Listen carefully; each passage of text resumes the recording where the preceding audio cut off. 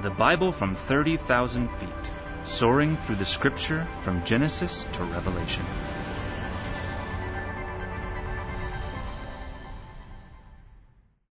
Father, as David prayed, we ask that you would open our eyes to behold wondrous things from your word. In Jesus' name.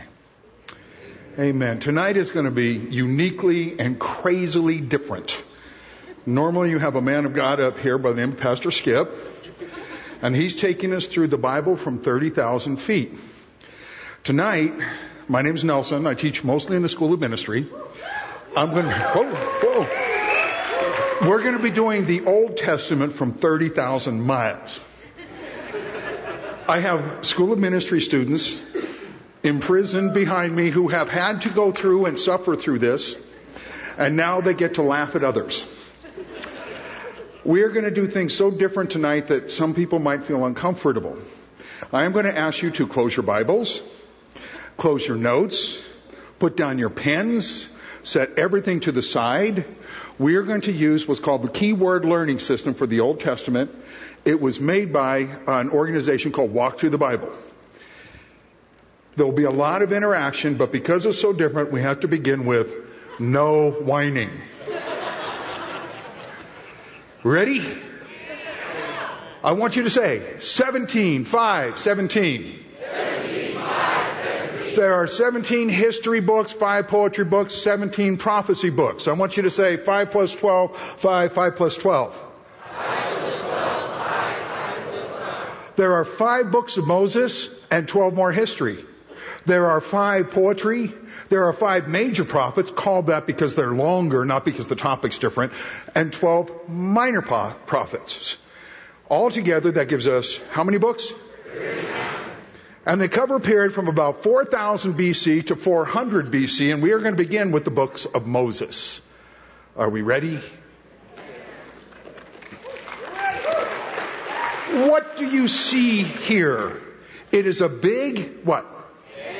Because the book of Genesis has a key word called big innings. It also proves there was baseball in the Old Testament. The book of Genesis has 4 main events. Creation, everything.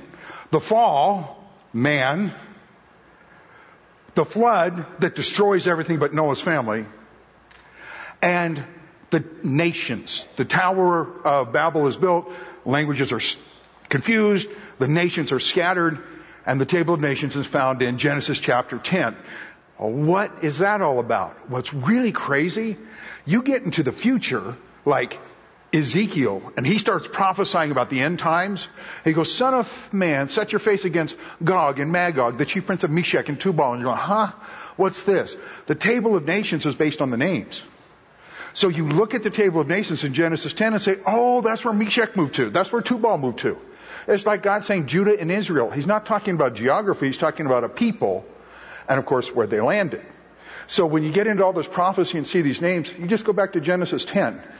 After that, 4 events, creation, fall, flood, nations, there are 4 people. Abraham, Isaac, Jacob, and Joseph. Abraham in Genesis 15 is given the Abrahamic covenant. It's the beginning of the Jewish nation. It's the beginning of a whole lot of stuff that's going to happen with the Jewish nation and with the coming Messiah. It is about beginnings. So the book is Genesis. The key word is beginnings. Are you ready? The book? Genesis. Key word? Beginnings. And I will put enmity between you and the woman, says God during the fall, between your seed and her seed, and he shall bruise your head. You will bruise his heel. Basically, you're going to strike, and he's going to go, that's what's coming, Satan. So the book is, the key word is, oh, it's an exit sign. Exit. What book could this might be? Exit us. Exit us. So the book is Exodus, and the key word is exit. So the book is? Exodus. The key word is? Exodus. And they all look kind of sad because they miss their mummies. That joke stinks, huh? Sphinx. Okay, no. Genesis ends with the nation being just a clan of about 100 people. Now we're 400 years later. Exodus begins with the Jewish nation being a couple of million people. And they are enslaved because the pharaohs now centuries later saying 2 million people inside our borders. They're not part of us. We need to enslave them so they don't join our enemies and overthrow us. So they're enslaved. Moses winds up being born. 40 years he is raised as an adopted son of one of Pharaoh's daughters. He kills an Egyptian, flees to the desert, and we come to Exodus 3 where there's a burning bush. Moses goes up, says, "This is God. You're going to go and deliver my people." Among other things in the conversation, besides call somebody else, was, "What is your name?" God said, "Yahweh. I am. I am." Jesus, of course, will quote that in John chapter 8.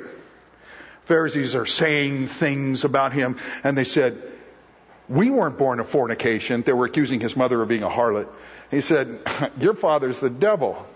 So, call my mama names, I'll call you names. Don't you pick on my mama." And they said, "Who do you say you are?" He said, "Before Abraham was, I am." They pick up stones to kill him because he said that he was God. He quoted God's name. So Moses comes back, 10 plagues on Egypt that are on the 10 gods of Egypt, which is really cool. It's kind of like, my God's got your God in a ground and pound. And it's either snap, nap, or tap. It's one of those gods got your gods. The last one is the Passover. The Passover was get the Jews together, these families, kill a lamb, put the blood on the door crossbeam and on the side post like a cross. God is going to pass over and kill the firstborn. All the way through the rest of the Old Testament, the Passover is a yearly feast. The Passover marks the deliverance. Because of the Passover, Pharaoh lets them go out of Egypt. Passover is everything, and then Jesus at the Last Supper is having the Passover, and he says, "Oh, by the way, since John the Baptist told you I'm the Lamb of God that takes away the sins of the world," Paul later on is going to say, Jesus, our Passover slain for us. He said, "This is no longer anything. The bread is my body. The cup is my blood." The Passover for the Jews, deliverance from sin, becomes the communion for the saints. Deliverance for sin. So Moses leads the people out of the wilderness. They go to Mount Sinai, and while they're there, God starts talking to Moses up on the mountain, because the mountain's like shaking and there's thunder and earthquakes. Moses says, "Come on up." They said, No, you go. You go. You're good, Moses. We'll just wait here. So Moses goes up. He's getting all this stuff. 2 tablets known as the law, the 10 Commandments. And he comes back down. He's talking to the people. So the book is, and the key word is, we're going to do that again. Book, key word. All right. The next, oh look, he's giving his left foot a kiss. What book might this be? Leviticus. And in one hand he has the offerings, in the other hand he has the feasts. Leviticus is about the offerings and the feasts. It is given to Moses in Exodus. This isn't advancing. While Moses is up on Mount Sinai, he's getting this book. This is for the Levites, who are going to be the priest tribe. And you know how you know they're the Levites? Because it's in their genes. And, what? It's genetic. Oh, never mind. So they're Levites. And that's why he has the L on the buckle. I don't know if you can see it from way back there, but he does have an L on his buckle. Led out of bondage. How do you worship this God that we don't know? I mean, it's not like the Jews had the law or had the Old Testament. The Jews are in a nation, they don't know God, so God has given them the tabernacle, He's given them the laws, and He talks about the 5 offerings that they're to give, the 7 feasts that they're to keep every year. This is how you will worship me. So the book is, and the key word is, offerings and feasts. The book, the key word is, all right. These are a bunch of what? Oh, that's the name for the book. Numbers. And they're just lost wandering. So the key word is wanders. It's the book of The key word is? They're wandering in the desert for 40 years. The Jewish nation has come from Mount Sinai with Moses up to the southern part of Israel. You've got the Sea of Galilee, the Nile, right? Sea of Galilee, the river thingy, and my mind went blank, and the Dead Sea. So they're down south in a place called Kadesh Barnea, and they send 12 spies into the land. And the 12 spies go in, 10 come back, and they're like, oh, there are giants in the land, and we're like grasshoppers. Now, when I was a kid, the things we did to grasshoppers, so the people are getting scared. Now, there's two, Caleb and Joshua, they say, oh no, they're big, but my God's bigger. Remember, what he did to the 10 gods of Egypt? But the people listen to the 10. So God says, fine, you're not going to go in.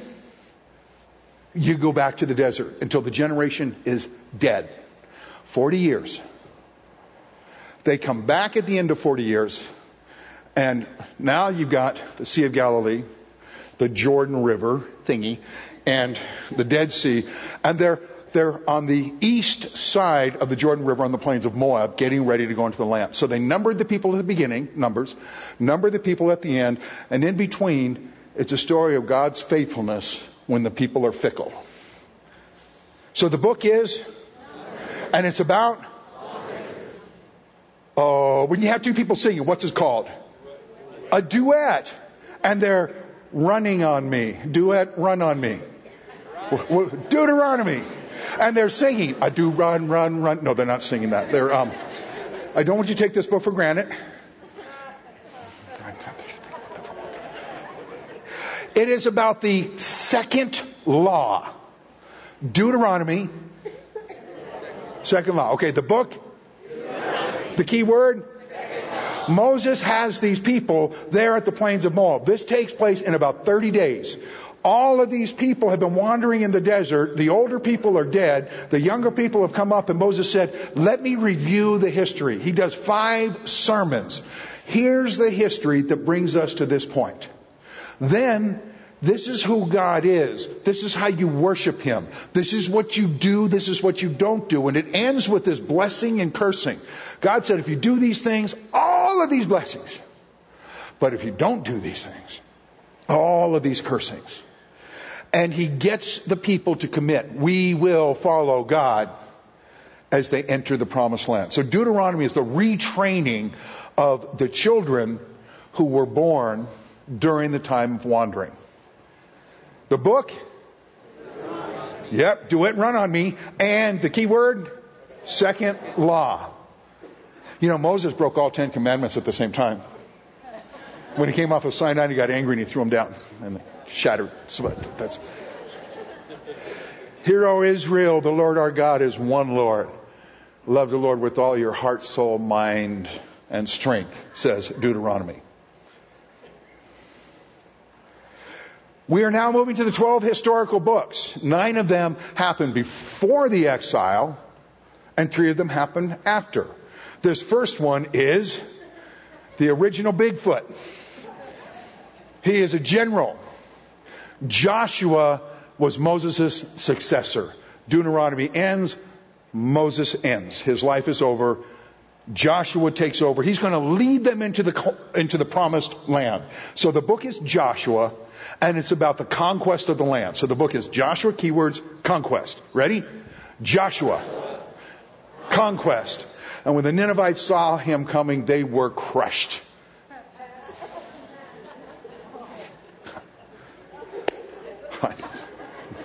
All right.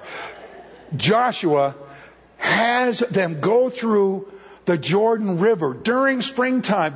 The people of the land are saying, he can't hurt us. And then God stopped the river, just opened it wide up, and millions of people just walked around on dry land. And so they're thinking, oh my goodness, not only are they the people, but their God is like bad. He's going to hurt us. And then he cuts through the land, straight through the middle, divides the land. Does the northern campaigns, southern campaigns, conquers the land. So the first half of the book, 1 through 12, are the conquering of the land. Second half of the book, 12 through 24, is the distribution. This tribe's going to go here. This tribe's going to go there. This tribe's going to go here. The end of the book is he's calling the people together and say, look, we took out all the big bad guys, but there are lots of people still around. Keep following God. And the people said, yes, we will. So the book is, and the key word is, and right after Joshua comes another book, and what kind of person is that on there? Judges. That's the book. And you notice he's riding a motorcycle with the number 7. It's about 7 cycles, because there are 7 cycles of sin. So it's Judges, 7 cycles. Ready? What has happened is the people are in the land, and the saddest words are, there was no king, and every man did what was right in his own eyes. So they quit following God, and they would begin sinning. And then the other nations would come in and just like conquer them and force them to be their servants. And they would begin supplication. Oh God, I'm sorry I sinned. Save me. Not that we've ever had to do that, because we just walk with God all the time, right? So there's this supplication, and God would send salvation by raising up a judge, which would be a military leader. Samson, Baruch, Deborah, Gideon. And they would lead the people to overthrow their enemies, and then the people would forget God and go back in 7 times over hundreds of years. In those days, there was no king in Israel, and everyone did what was right in his own eyes. So the book is, and the key word is, and now we have a love romance book on the roof. The roof, that's Ruth. The book is, and it's a love story. So it's Ruth. Love story. Once again, Ruth. Love story. During the time of Judges, so this isn't going forward, this is during the time, there's a lady called Naomi, husband, couple of sons, husband's dead, famine in the land, decides to move across outside of Israel, across the river, and lands in Moab. Her sons meet a couple of gals, they get married, her sons die. Naomi's saying, I'm going to go back to my people. This girl, Ruth, is coming with her. It was the daughter-in-law. And Naomi's like, no, you're beautiful, you're young. Go back, you'll find a husband. She says, no, I'm with you. Your people will be my people. Your God will be my God. They get back to the land, and of course they're in poverty, and they're in the area where Naomi's tribe was. And Ruth starts gleaning, because the laws have said that you farmers, you leave the edges of the field for the poor people to glean. You don't harvest the edges. So Ruth is gleaning at some field of some guy called Boaz. And if Boaz never met Ruth, he would be ruthless. But in the end, he winds up saying, wow, this is a real babe. This is the first babe, Ruth. And so he's all into Ruth, but he doesn't say anything, right? And Ruth goes home, and Naomi says, oh, Boaz, he's single, and he's a kinsman. So we come up with the word called Goel, kinsman redeemer, somebody who is related by blood, who can buy you out of poverty and slavery and deliver you. The Goel, the kinsman redeemer. So Boaz is sleeping in his field at night, because you're guarding the harvest. Naomi says, hey, get your best dress, your best makeup, and go climb into, his bed thing. So Ruth, because in the Old Testament, the girl never called the guy. Well, she didn't call. There was no phone. But Boaz was asleep, and she laid down at his feet in his bed. And he wakes up and goes, whoa! And she says, hi. And the end result is he's the kinsman redeemer, and they get married. And she becomes the great-grandmother of David. She's in the genealogy of Jesus. Just like in Jericho, there was a harlot called Rahab who married into the nation of Israel. And she's also in the genealogy of Jesus. Jesus' genealogy's got a bunch of women in it. You didn't do that. And these were women that were considered the dregs of society. You didn't do that either. Jesus is not ashamed to call anybody his family. And now we have a kinsman redeemer and Ruth. So the book is, and it is it's a mule made out of sand. And it's one sand mule. First Samuel. First Samuel. All right. And you notice the saw? Because it's about Saul. First Samuel, Saul. Ready? First Samuel, Saul. And you notice he has no heart for God. You see that? No heart for God. He was stubborn as a mule. Okay, so at any rate, it's a story of Saul, the first king of Israel, who comes on the throne, ends the period of judges, becomes the first king. David during this time is anointed as king. Saul goes whacked. He's not following God. He's jealous of David. He's trying to kill David. David's anointed to become king, but David's going to, after God says, I'm going to bless you, David has to spend the next few decades running for his life. Have you ever said, God's going to bless me, and then your life falls apart? Welcome to David's family. So, and says Jesus is the son of David, and you're like children of the Lord. You got it. Okay, so it is the story of the first king of Israel. Now we have two Samuels. Second Samuel. This is just so wrong to be, and it's about a David, because you got the king, and he's got the harp, because he was a musical thing, and he's got a heart for God. So, 2 Samuel is about David. Ready? 2 Samuel, David. All right. I don't think they got to tell him again. Okay, because I did this. Okay. I don't want to harp on this, but I think David was high strung, and he sold insurance. He did give Goliath a piece of the rock. 2 Samuel is David coming on the throne, becoming the king, and uniting the kingdom. So that these tribes are now all under one king. David came on the throne. Initially there were only a few tribes, and there's more and more and more. So David comes on the throne and conquers all these enemies, and the land is at peace and has prosperity and is unified and is following God under David. This is, see the number 1 on the crown? So he's one king. First Kings. And his name is Solomon. See all the women in the back? Because Solomon had all those wives and porcupines, concubines. And you see, he's got all kinds of money, but the bag is split. Because what happens during his reign is it ends with the splitting of the kingdom. Solomon comes on the throne, and God shows up and says, what are you going to do? How can I answer your prayer? And Solomon says, your people. Solomon's a young man. Your people. How can I rule your people? I'm not asking for myself. I'm asking you to give me wisdom to rule your people. And God gave him more wisdom than anyone else before him. Anyone since then other than Jesus Christ himself. And Solomon builds the temple that David was not allowed to build. Solomon expands the kingdom.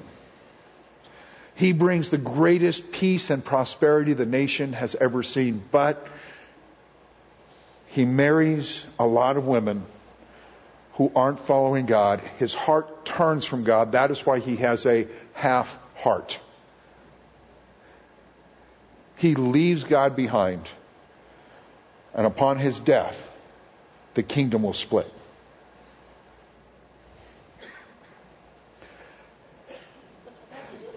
This is an X on an island. And it's 2 kings. 2 Kings, exile. 2 Kings begins with the split of the kingdom and ends with the nation in exile. 2 Kings. Exile. After Solomon dies, the kingdom immediately splits. Without going into all the history and all the kings, there are 2 kings in the south. 2 tribes in the south, and they call that Judah, and 10 tribes in the north, and they call that Israel. The nation Israel will never have a godly king. The nation Judah will have a half dozen. The nation Israel in 722 will be taken into captivity by the Assyrians. The nation Judah in 586 will be taken into captivity by the Babylonians. 2 King traces from the greatness of Solomon to the degradation of exile. And no matter how many godly kings tried to come in, they couldn't overcome the hearts of the people who wanted to continue to sin. And the end result was exile. 2 Kings. This is a newspaper called The Chronicle. And there's only one of them, and it's got a picture of David. 1 Chronicles, David. All right, what you've got is Chronicles covers the same period that was already covered. But this is the priest writing. So he's writing about David's life, and all he talks about is the good stuff. It's like he forgets about Bathsheba and the sin and all that David did. He just writes about the good stuff David did. It is God's view of a man, not man's view of a man. See, when God writes about you as a believer, He only writes a Chronicles. He doesn't write a Kings. So, 1 Chronicles. You really got to get the scoop on this one. Vanilla, chocolate. Hey, you know, I read in the paper about the ship of yo-yos that sank 87 times. It's not, actually, and it was carrying paint, red and purple, and the crews got marooned. So, oh look, 2 Chronicles. What book do you think this might be? Second Chronicles. You all go good. Okay, and it's an editorial on Judah. So it's the northern tribe, they get no editorial because they had no good kings. But this is a book that just talks about the good kings who brought revival, like your Josiah and things like that. And it also has a verse that we quote so much. If my people who are called by my name will humble themselves and pray and seek my face and turn from their wicked ways, then from heaven will I hear, forgive them of their sins and heal their land. The verse before that is like, if my people forsake me and they're being judged because they're in really bad sin, and then they call on my name. The context is, you blew it as bad as you can, but if you call on me, I got you. So, 2 Chronicles, editorial on Judah. Editorial? Or all right, y'all seen this? Remember when you had to do that? Isn't this fun? You're watching them? Okay, sorry. Okay, we are now going to get to the 3 post-exile books. All the way up to the exile, 586 BC, the nation's gone. They're in Babylon or scattered by the Assyrians. It is now some 70 years later that the Jews are allowed to start returning to the land. So those are the next 3 history books. The first is an S saying Ra. Ezra, y'all so awesome. And there is the temple and there are the people. It is about the temple and the people. They've returned to the land, the people, and rebuilt the temple, or at least start rebuilding the temple. So the book of Ezra is about the temple and the people. So the book of Ezra is the temple and the people. All right. What has happened is King Cyrus of Persia has said, go home, go ahead, build the temple. And they've gone home under Zerubbabel and they're starting to build the temple. And the people are rejoicing.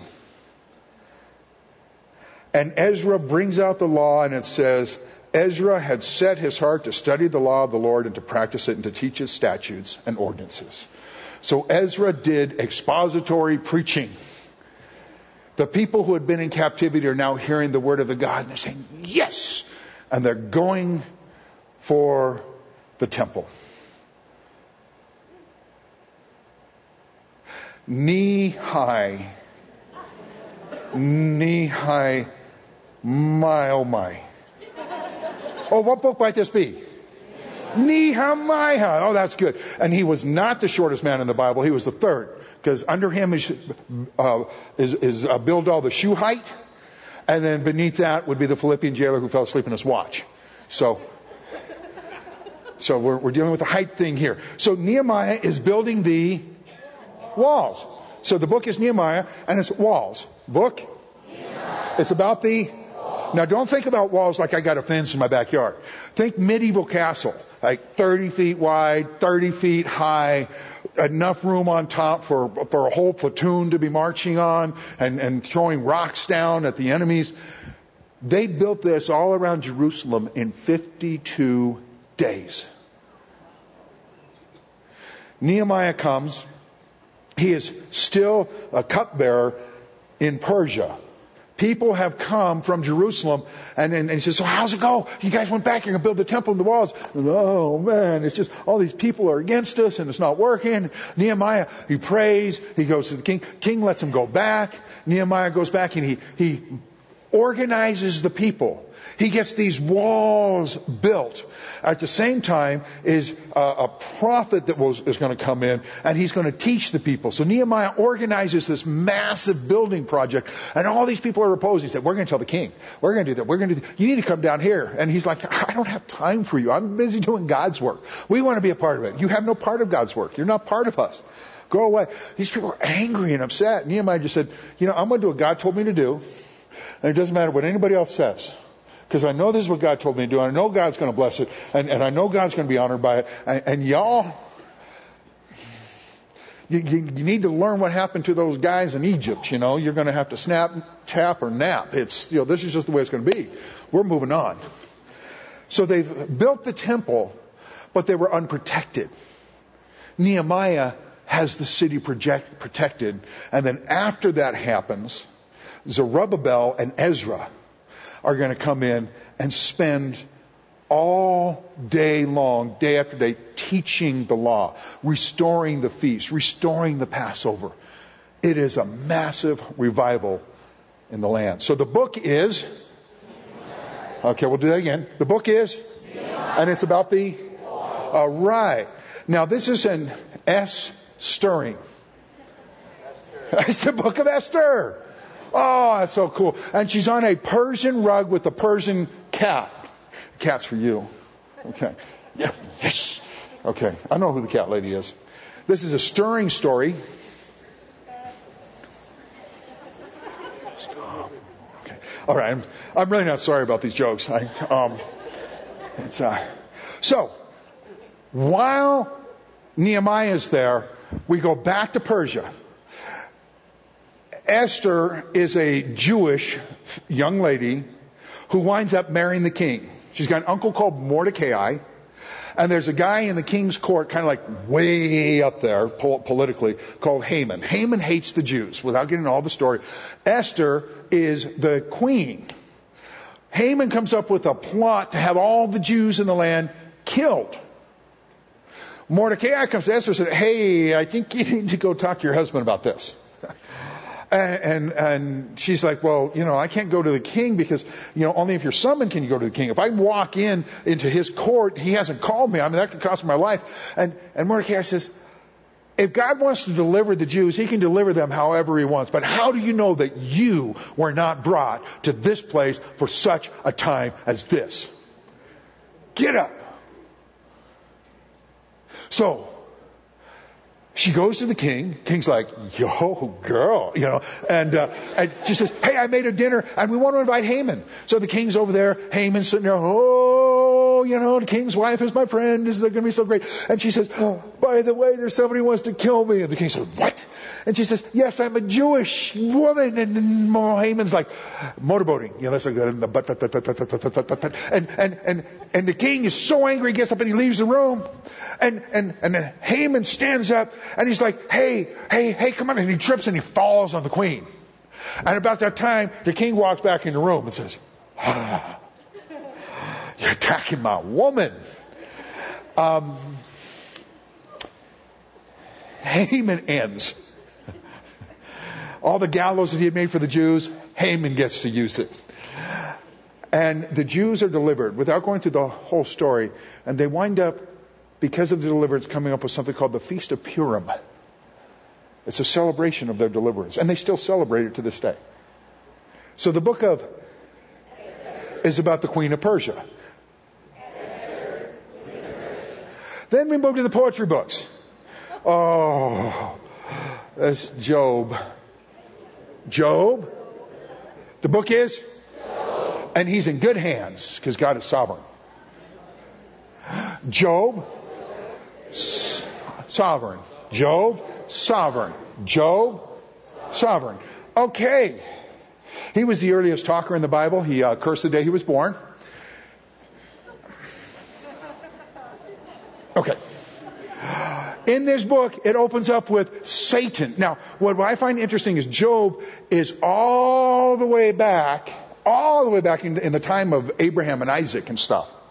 And when I go to campuses, and I've been on a few of them, and they say, well, you know, the Jewish people never believed in angels and demons and stuff until they got with the Persians and in 500 and stuff. Well, how come the oldest book has demons and Satan and angels and stuff? Come on, the Persians weren't even born yet. So, you know, you get to some of this, there are answers, but that's just an apologetic thing. Do I have any guys that like apologetics here? Yeah, you put that in your pocket and hold on to it for later because you're going to love that. At any rate, Job's life is destroyed. His kids are killed. His wealth is destroyed. His health is destroyed. His reputation is destroyed. And even though he had been a godly man, all of his friends start showing up, 3 of them. And most of the book is just about them saying, well, you know why you're going through this, you know, because there's sin in your life, you know. And they're all trying to figure it out. And Job says a couple of things. He says, though he slay me, yet will I praise him. As for me, I know that my Redeemer lives, and I know that even though my flesh will be destroyed, I shall see him. He believed in the resurrection. The oldest book in the Bible. So, Job's really kind of upset with God. You ever been upset with God? You ever say, why? Why? And that's what this book's about. Why, God? Why evil on good people? And then God shows up and says, hey, Job, I got a question for you. How many stars are there, Job? By the way, how did they get there? What keeps them in place? The great sea monster called the Leviathan. Can you make him jump out of the water? Where does he sleep at night? How about the fountains of the deep, Job? Where do they start with? And Job was like, God just says, right, trust me anyway. You might not know why, but you know that I got you. Trust me anyway. So, the book of is about... Okay, everybody hold your hands up. I can see your palms. Oh, the book is Psalms. It's close. It is about singing and prayer. That's what you have, singing and prayer. So it's a worship book written by many, many authors, David being one of them. And it is basically the hymnal, the worship book. So the book is, and the key word is, a fool and his money are... So that's a proverb, isn't it? It's the book of? Oh, right. And it's about wisdom. Because it's a wise old owl. Book? Key word? Chapter 31 has one of the greatest views of women ever written anywhere in the world at a time when women were considered not much more than just things you owned. God is saying, I don't care what anybody else says. I don't agree with your culture. And I am culturally inappropriate, and I think women are all that. Well, God said it, right? So if God wants to be culturally inappropriate, you can be too. The fear of the Lord is the beginning of knowledge. Fools despise wisdom and instruction. Trust in the Lord with all your heart. Lean not to your own understanding. He'll give you the desires of your path, give you the desires of your heart, and He will make your paths straight. It is a lot of short wisdom statements, mostly by Solomon, to others to say this is how to live right. Okay, now this one's about a polar bear in an ice storm. The book is, and it's about nothing. Nothingness. Vanity, vanity, says the preacher. All is vanity. All is emptiness. All is chasing the wind and vexation of spirit. So the book is about emptiness. The book is, it's about We are dealing with Solomon, the richest man in the world, who in his day basically gained the whole world. Remember Jesus saying, if you gain the whole world, lose your soul? And he's got everything. And he's talking about life under the sun. And I did this, and I did, and I built, and I got money, and I got wives, and and it's just everything he did, and under the sun, without God. And he said, it's empty, it's meaningless, it's worthless. And the book ends by saying, however, if you fear God, life has meaning. Otherwise, it's just chasing the wind. Because you're going to die and somebody else is going to get it, and 100 years from now, no one's going to remember you anyway. So the book is, and it is a emptiness. All right, here we go. This is Solomon. I remember Solomon, and he's singing the Song of Solomon. And they're standing on a wedding cake. It's about love and marriage. It's for married couples. Song of Solomon is all about meeting, marrying, enjoying, going through problems, getting back together. There is no key chapter, just the whole book. The Song of Solomon is about love and marriage. So the book is, and it's about, we are now moving to the prophets. We've done history, we've done poetry, now we're going to do the prophets, and this is an I saying ah. I say ah. Isaiah. It's about the groan and the glory. The first half of the book is like, God is going to judge you for your sin. Got it. But afterwards, he's going to restore the nation, and it's going to be glorious. Isaiah, groan and glory. You ready? Isaiah, groan and glory. All right. It's a jury, oh my. Jeremiah. And he's holding up a rotten sash. God had told him, I want you to go, I want you to bury this thing, and then after a while I want you to lift it back up. Have you ever gotten to the bottom of like your laundromat thing? It's like, hey, time for some fire here. It's so he's buried this, and basically what God is saying is, you nation are rotten to the core. You are a rotten sash. Judah has not repented. Judah continues to pursue sin. Judah continues to rebel. You will be taken to captivity. You will be destroyed. You are a rotten sash. You're worthless. And unfortunately, this prophet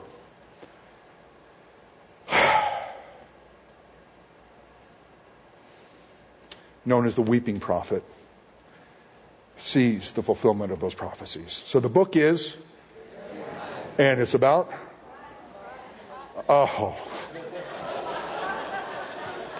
if you were in the classroom right now, I would be assigning term papers and giving a pop quiz.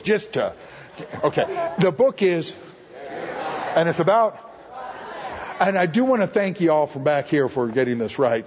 The fact that you were tested on it. Okay. Oh, and some lamb. So sad. Lamentations. It's about tears. We know it's a lamb and not a sheep because of the diaper. It's a little lamb. Little, not a sheep. Okay. Lamentations. Jerusalem has been destroyed. Jeremiah is recording the destruction. The Babylonians are burning, pillaging. And Jeremiah is weeping as he watches this. And in the midst of this destruction, he says, I know my thoughts concerning you, saith the Lord. Does anybody know the rest of that verse? Thoughts of what? Thoughts of good and not of, to bring you a future and a hope. Lamentations records the destruction of Israel. I'm not trying to pull the wool over your eyes on this one. The book is? It's about? Okay.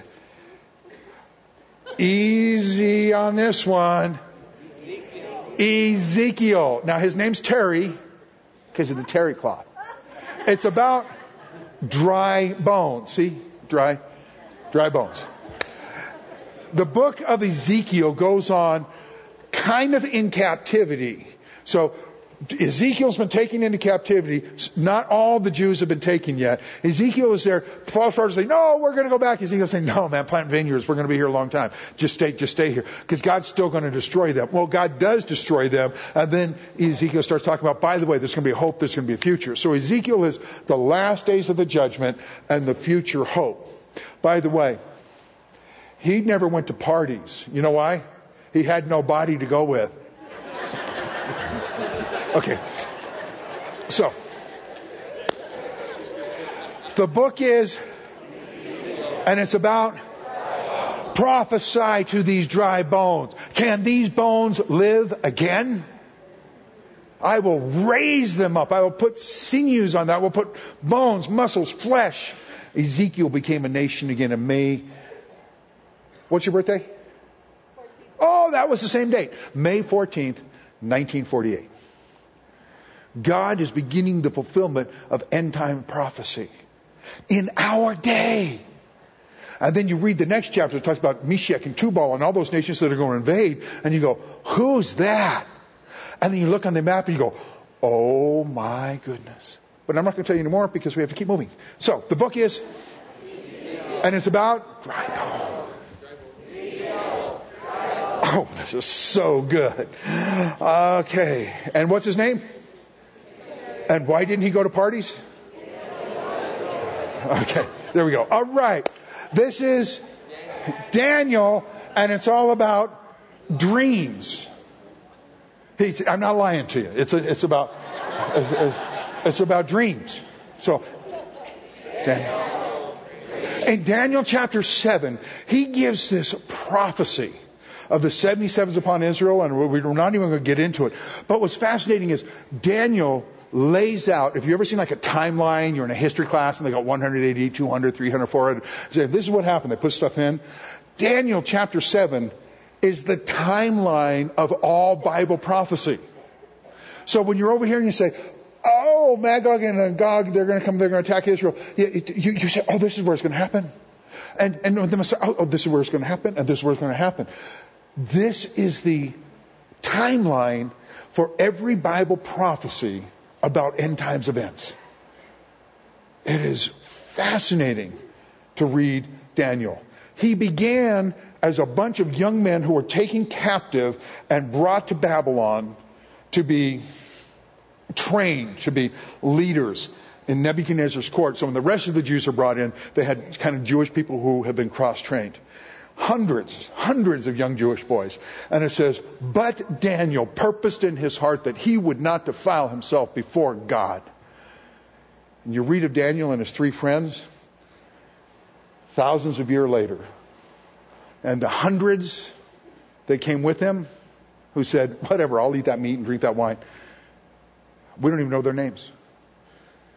Daniel took a stand. Daniel wasn't at church. Daniel didn't have the temple. Daniel didn't have his parents. Daniel was taken to a hostile place in a hostile land and told, do this or die. And he said, I won't bow. Shadrach, Meshach, and Abednego the same way. You bow to the statue or we throw you into the fire. Be it known to you, O King Nebuchadnezzar, my God whom we serve is able to deliver us. But even if he does not, you need to know one thing. We won't bow. So I always pray for Daniel for my daughter. God wants somebody who says, I ain't afraid of man. What are you going to do? Burn me for a minute? Nebuchadnezzar going to burn forever. What's up, King? Oh, I love Daniel. Okay, now we move to the minor prophets. Oh, that's a hose, isn't it? Hosea. The book is? Hosea. And it's a red light district, so it's about a harlot. Okay?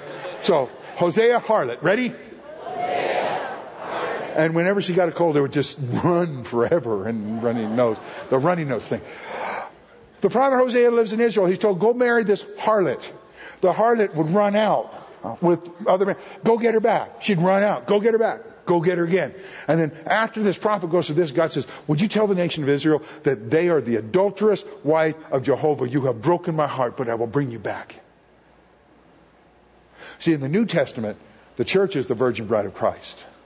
In the Old Testament, the nation of Israel is the adulterous wife of Jehovah. The book of Hosea, my people are destroyed for lack of knowledge. You have rejected my knowledge. I will reject you. You have forgotten my law. I will forget you. The book of Hosea. But it doesn't matter how many times you run out. All you got to do is say you're willing, and I'll bring you back and restore you. This is in a culture that if the woman ran out, you were to kill her. God says, I'll take you back. I don't care where you've been. Have you ever had a bad day, gone home, and you have a dog there? They don't care about anything. Okay, now please don't get this wrong. God says, I don't care where you've been. I'm happy to see you. That's a bunch of what? Jello. Joel. The book of Joel. And it's about locusts. So the book of, it's about, now this one really bugs me because it's basically locusts have come in, destroyed the land. God said, that ain't nothing. I'm bringing an army and they're going to destroy even more than that. Look out. See, everything's brown, everything's dead. You're done. But if you repent, I will restore everything the locust has eaten. So it's, what kind of animal? A moose. What's the book? Amos. Amos. He's holding a plumb line. He's saying, oh, Israel, you're crooked. Now, the prophet stands there and says, in the middle of Israel, says, for 7 sins of Ammon, and for 8 I will judge. And people go, yeah, get those Ammonites. Says, for 7 sins of Moab, and for 8 I will judge. Yeah, get the Moabites. He goes, they're like, yeah. He says, and for 7 sins of Israel, and for 8 I will judge. And God's like, oh. And you remember Peter saying, how often should I forgive my brother? 7 times? I think maybe he might have been, for 7 sins I'll pass over. The 8th one, boom. So, the book of, I have measured you and found you crooked. The plumb line. So the key word is plumb line.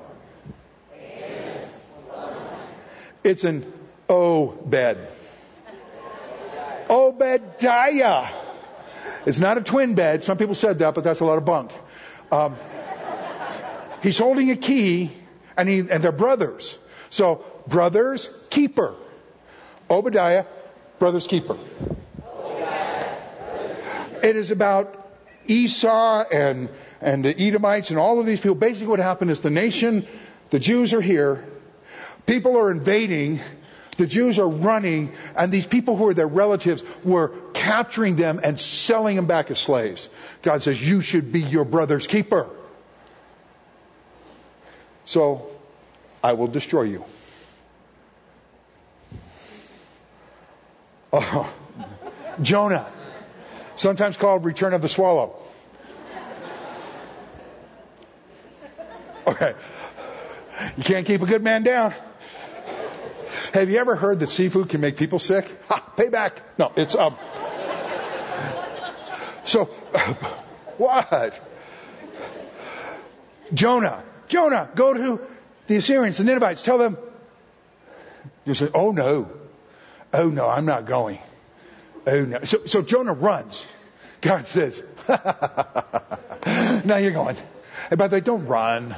You're just going to get messed up and then have to start over. So anyway, God brings him back, puts him in Nineveh. Jonah says, 40 days, you're all going to die. And he goes outside and he's sitting down for a front row waiting for him to die. And they repent. It's the greatest revival in the Bible ever. It's the greatest revival in history. And God saves them. And Jonah's all angry. He says, I knew you would forgive them. I knew you were going to forgive them. Why? And God says, Jonah. So, have you ever driven down the road and say, I sure am glad there's not a cop right now. But a few minutes later say, oh, I sure wish there was a cop that saw that person. Okay. Where am I to Jonas? Okay. I'm hearing a lot of laughter. Ha. Birthday girl. Yeah. Okay. All right. Oh, the book was? And the key word was fish. Okay. This is a microphone. Micah.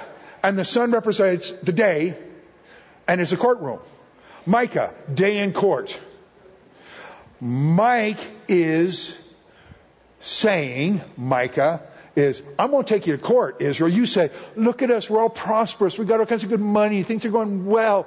It's all good. And he's saying, no. I'm going to take you to court and I'm going to tell you all the charges that are against you. You can be found guilty and I'm going to tell you what's going to happen to you. You're going into judgment. That's what the book of Micah is all about.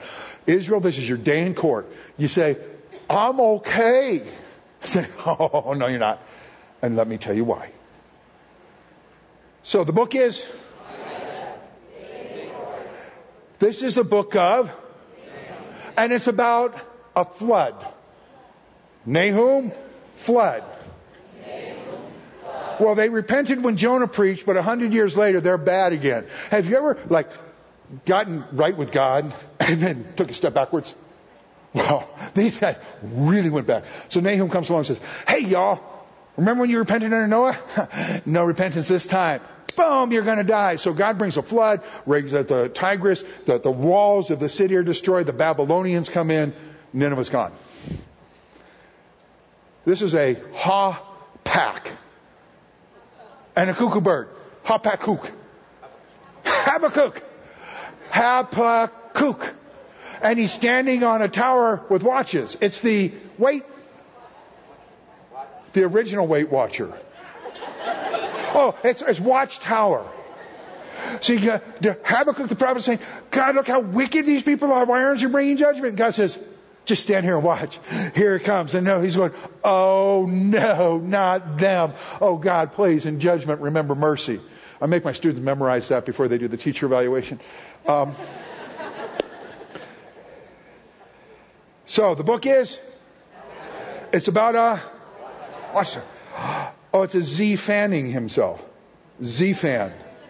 Zephaniah. Z-fan, Zephaniah. The book is? And it's about, the day of the Lord. Zephaniah is the day of the Lord. He said, as bad as things have been, there's coming a day. Now, the day of the Lord isn't one day. It's like God's going to show up. He's going to do all this judgment. He's going to take out all these bad people. And he's going to restore all of the nation. The day of the Lord is this period of end times, judgment for all sin, and restoring of all righteousness. Where God says, just because I haven't dealt with it yet doesn't mean I'm not going to. I don't understand why God hasn't. Why does he allow this? Hey, did any of you, when you were growing up, somebody said, you just wait till your dad gets home? Anybody ever hear that? Okay. Any of you ever say that? So all day long, the child is like, I do the trash, I do the vacuum, anything. Because when dad gets home, okay, our dad's not home yet. And when he gets home, sin will be dealt with. In the meantime, have you ever gotten away from stuff? You want to talk about when you were a kid, you got away. You don't have to raise your hand because we all know that you did. Okay. What if your dad knew all of it and he was coming back that night? What if your dad knew everything you did and he was going to show up that night? It's like, oh my goodness, well, our dad's coming back. Just because he hasn't done it yet. And Zephaniah's like, Dad's coming home. And of course, I'd always be standing behind my mom, looking at my sister going, Mom, you want me to go get a switch? Okay.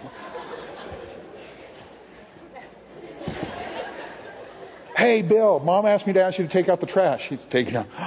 I asked your brother to do that. Okay. A hug of an eye. Haggai. The book of Haggai, post-exile. He comes in, he says, build the temple. I think that's what this is. The people built the temple after the exile. Zechariah. Zechariah. The book is? It is about the coming Messiah. It's about Messiah. Zechariah has more prophecies of the coming Messiah than any other book. He's coming on a donkey, the foal of a donkey. He's going to land on the second coming on the Mount of Olives. He's going to split the Mount of Olives. Zechariah's about the Messiah is coming.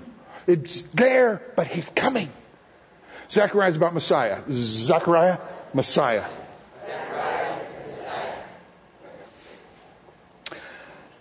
It's a Malachi. Malachi, smashing hearts of stone. Malachi, hearts of stone. Ready? Malachi, hearts of stone. This is the last Old Testament prophet. You have hearts of stone, you're not listening, but you know what? I'm going to send a messenger. He's going to show up, and he's going to make the way straight, and he's going to bring in the Messiah. And Malachi closes, and 400 years of silence, and Matthew shows up and says, and John the Baptist came in the wilderness saying, make the way straight. He's here. Are you ready for a test? Are you ready for a test? Here we go. Book.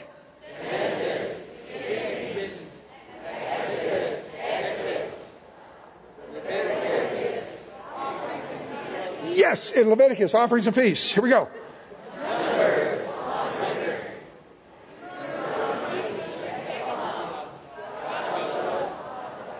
There we go. Joshua, conquest. Again, come on.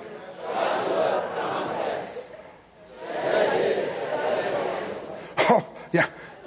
Ruth, love story. Oh, see the Cupid? Every time he hits, he misses. Misses. Okay, sorry. Okay. Saul. What kind of heart did he have? No heart for God. Whole heart for God. Yeah. Solomon.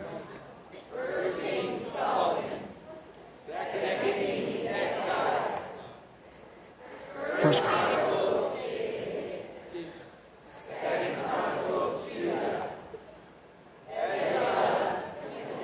People in temple. If I can get the worship band to come out. Okay, Nehemiah Wall, sorry.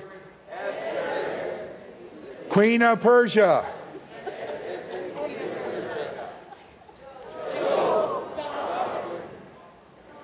Psalms. Worship. Proverbs. Wisdom.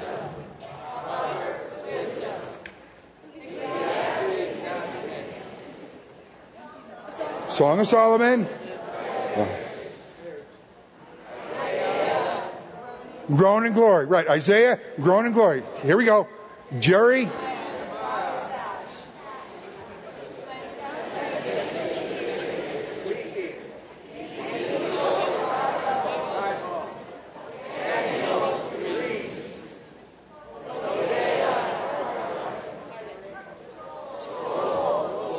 Okay, again, Joel Locust. You got it.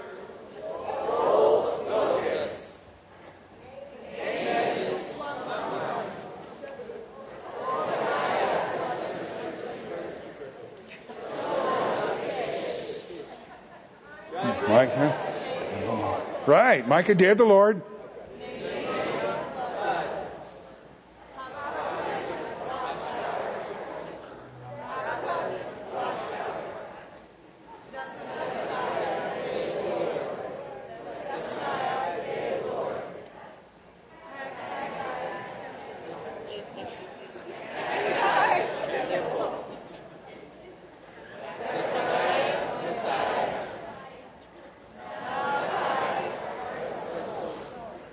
May the Lord bless you and keep you and make his face to shine upon you and be gracious unto you. May the Lord lift up his countenance upon you and give you peace. Would you stand? And unto him stand, who is able to keep you from falling and to present you before the presence of his glory with exceeding joy, blameless, to the only God, our Savior. To him be the glory, honor, dominion, and power, both now and forever. Amen. You graduate. For more resources, visit calvarynm.church. Thank you for joining us for this teaching from the Bible from 30,000 feet.